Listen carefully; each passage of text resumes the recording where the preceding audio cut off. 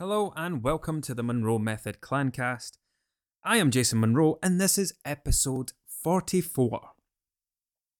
Today we are going to talk about drawing a line. That wonderful little piece of advice given out by people who don't know how to help you.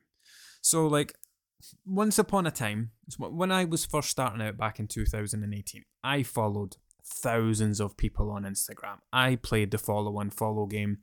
I had the time back then. I was still working the day job I had back then, so I had a lot of time on my hands. And I would sit and just go through the Slimming World hashtags and follow people. So I used to expose myself to a lot of Slimming World content.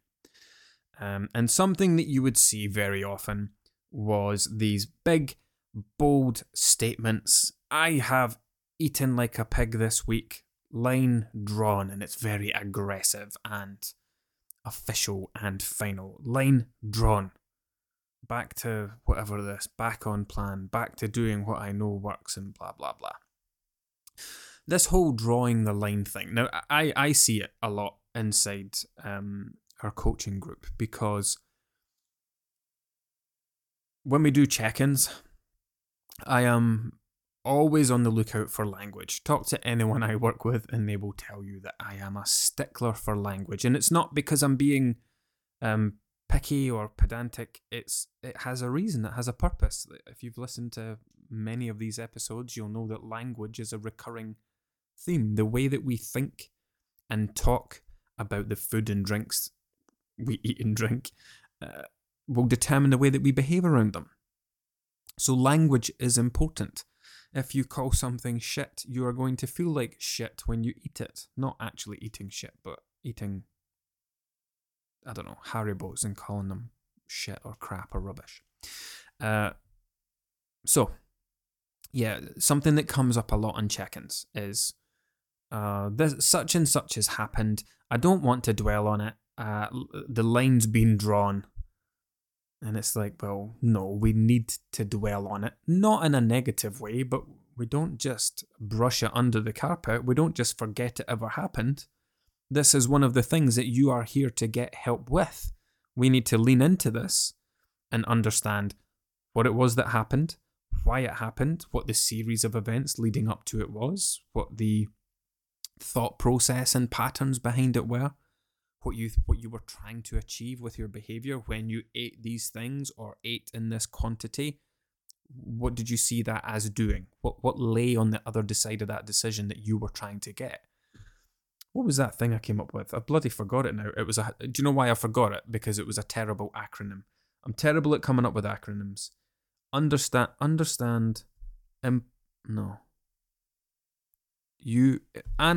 we go. AUI. See, it doesn't mean anything. Owie.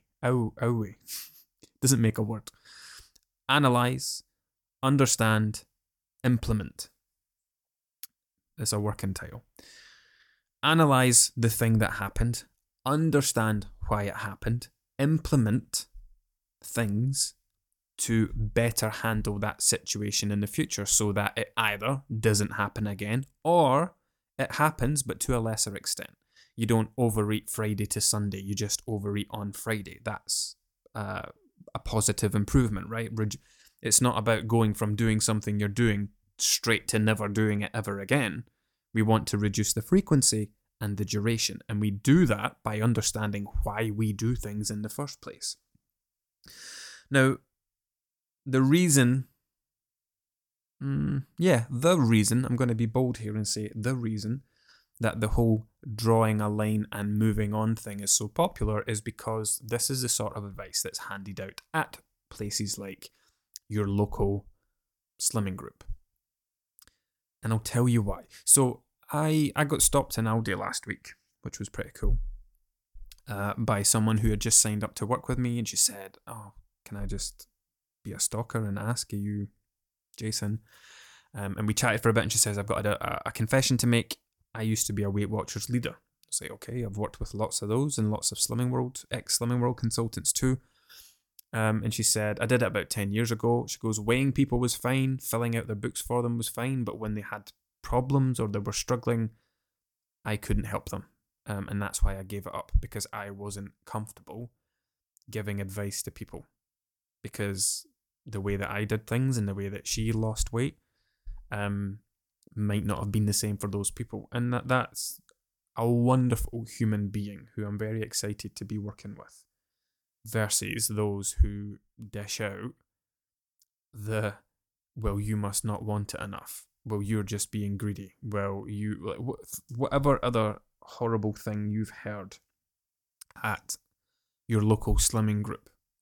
But the reason they use the whole drawing a line and moving on thing is because they don't know what else to do. They are not equipped to coach you and guide you away from your disordered eating and your disordered eating thoughts. I didn't mean to say eating thoughts. Your disordered eating and your disordered thoughts.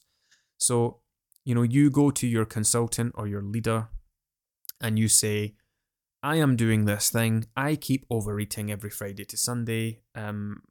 What do I do? Don't worry about it. Just draw the line and move on. The sooner you get back on plan, the better. Awesome. Great advice. You've not actually helped me though. I keep doing this thing and I don't know why I keep doing it. Can you help me with that? Oh, don't worry about it. Just brush it under the carpet, focus on getting back on plan, and draw the line, move on, etc., etc. And that's all it is. It's people running out of advice to give you. And then I don't follow anyone on social media anymore because it's just a massive time sink for me and I don't have the time for it. The only things I follow are close friends and F1 accounts.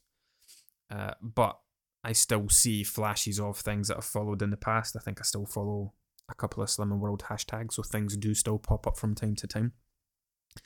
And you see it all the time. It's like they disappear from Instagram. Their last post was March 2022, and then it's like, July 2023, August 2023. Hi guys, been gone for a while. I'm going back to what I know works and all the usual stuff. And it's just the cycle starting all over again. Like if they weren't equipped to help you the last time, and the best advice someone could give you to help you with the problems you have with your mindset, with your eating, with your diet, is to just keep drawing these lines and just keep moving on, you're going to stay stuck forever. And it's not just limited to the slimming world. I mean the world in general, not the specific company, but they are a part of the world. It's not just limited to them. I've been doing this for a while now. 6 years feels like a long time. And I have heard, you can imagine, right? I've worked with thousands of people. How many stories do you think I've heard? How many things do you think I've been told or shown or sent that PTs have sent to their clients, meal plans they've been sent, WhatsApps they've been sent, and all that kind of stuff? There's a recurring theme amongst not all PTs. I'm always very conscious of saying this. Someone challenged me once saying that me, little old me in my tiny corner of the internet with my small following, was giving PTs all over the world a bad name because I kept talking about why they shouldn't be getting involved in nutrition and sharing all these terrible things. No, I'm just giving the bad PTs a bad name. The good ones are fine. But the PTs that do similar things, so like the personal trainer version of drawing the line would be you don't want it enough. And when a personal trainer or a coach or whatever gets to the point where they have to start saying that you don't want it enough, and they start questioning your commitment and they questioning your investment and your goals, that's when it's time to get a new one, right? Because the problem isn't that you don't want it enough. The problem is that you have these other things going on that are holding you back from achieving the thing you want to achieve. So Yes, you do want to get fitter and stronger and you want to lose weight. However, you still have these disordered eating patterns around the weekends, or you think you're someone that can't control themselves around chocolate, or you can't go out on a Friday night and just have a couple of glasses of wine. It leads to a full weekend of whatever. And no amount of dieting or calorie counting or exercise or wanting it enough is going to change that. So when, that's like, imagine me getting to a point. If I ever get to a point where I can't help someone, I tell them and I send them in the direction of someone who can. So for example, this has happened many times, but someone very recently, we've been working together maybe 6-8 weeks, and we've reached a place where I have realised that this person is beyond my qualifications and skill set to help. They probably, not definitely, because I can't diagnose them, they probably need to get specialist help. So we get to a point where I say, listen, I've done as much as I can within the limitations of what I'm qualified to do. I think you need more help than I'm capable of giving you. I think you should go and have a chat with your GP. And there'll usually be a kind of like a trigger point. It's not a trigger point.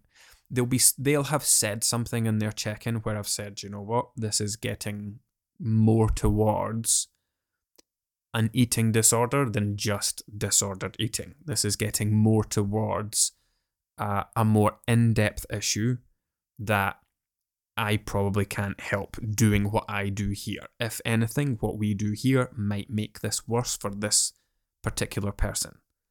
So that's the point when we say, look, I think we've gone as far as we can go. My advice to you would be to make an appointment with your GP.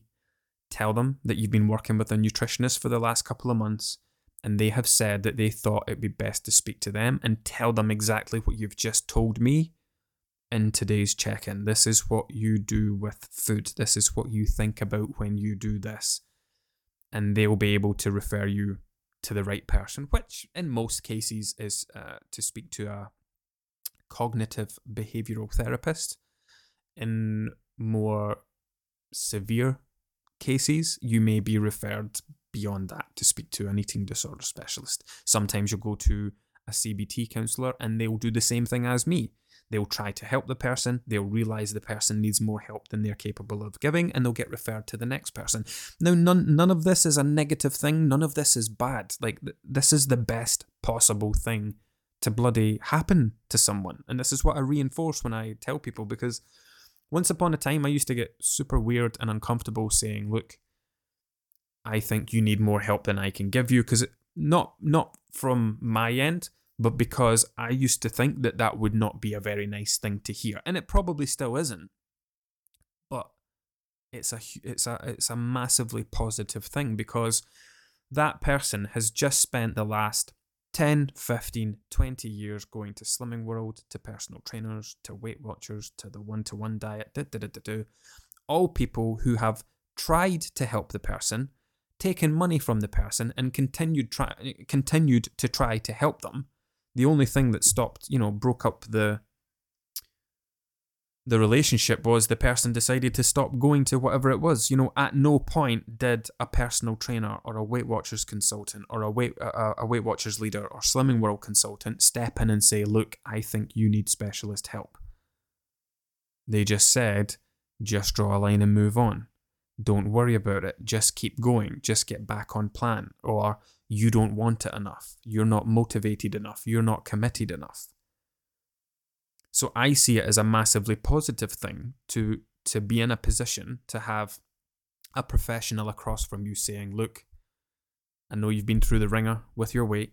I know you've been doing this for 10, 15, 20 years, but here's why. You have, weight, you don't need weight loss or weight gain isn't your problem, right? Weight loss, yes, I could help you lose weight, but it's not going to fix everything else. It's not going to change anything about the reasons behind why you gained weight, which is what my approach is all about, right? It's all about helping people for the last time so that they can go on and manage their own weight. But when people have there comes a point where it's not a diet issue, it's not a dietary balance issue, it's not a weight issue, it's a mental health issue, right? That's the point we get to. That's when I read something and say, this is the time for me to step out, because this is not, this is nothing to do with eating protein or eating fruits and vegetables or getting enough water or whatever the case might be.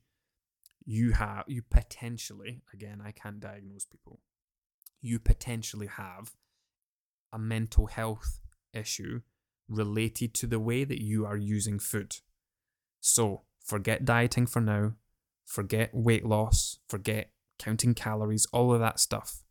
Go and get help for this mental health issue, work on that, improve that, then you can come back, not necessarily to me, I mean come back to your weight, come back to your diet, come back to tackling that separately. Because sometimes we have to realize, it's like going to the doctor. Like, you can go to your GP and your GP will say, yeah, well, your GP will sit and Google your symptoms and say, right, well, it could be this and it could be that. Let's try these antibiotics. Let's try this. Let's try that. And then it gets to a point where they say, I've tried everything that I can do. I'm going to refer you to a specialist. And you go to the specialist and they say, yeah, it's not any of that. It's this thing. That's what it is. So you're taking a break from trying to tackle the thing you wanted to tackle to actually work on the real core of the issue. None of this is a step backwards, not at all. If anything, you're making the fastest progress you've ever made. You're trying to change your weight for 15, 20 years and getting nowhere. Yes, you lose weight in that time, but you put it back on again. The net of that is that you make no progress. But the reason you've made no progress is because you have this thing going on with an attachment to food, the way that you use food. It might be something to do with the way you think, something you think about yourself, the way you feel about yourself. Maybe you need to work on that first. Then you can come back and improve your diet and all the rest of it. So, drawing a line and moving on helps fucking no one. When in life has brushing your problems under the carpet and trying to forget about them ever solved them? Ever. Never. So, back to my incredible acronym that none of you are going to remember. Analyze. Also, I don't like it actually. Analyze is a horrible word, but that's what I do from my end, right? Analyze. Analyze the thing. What happened? When did it happen? Why did it happen? Where were you? What were you doing? What were you thinking? Blah, blah, blah. Understand. I couldn't remember it. Understand.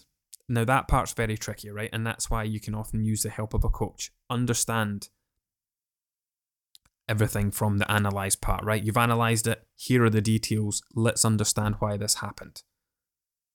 And then implement. What could you do next time to make sure you don't find yourself in that position? Here's an example, right?